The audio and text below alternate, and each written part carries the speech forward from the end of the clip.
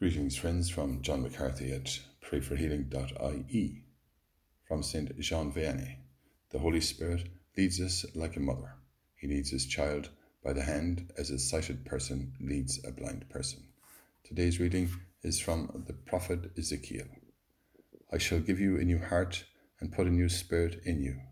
I shall remove the heart of stone from your bodies and give you a heart of flesh instead. I shall put my spirit in you and make you keep my laws and sincerely respect my observances. You will live in the land which I gave your ancestors. You shall be my people, and I will be your God. Thank you, Lord, that you are God, that you have said that you will pour your spirit into us and create in us a new heart. Heal us, Lord, of any way our hearts are being broken or have been broken in the past.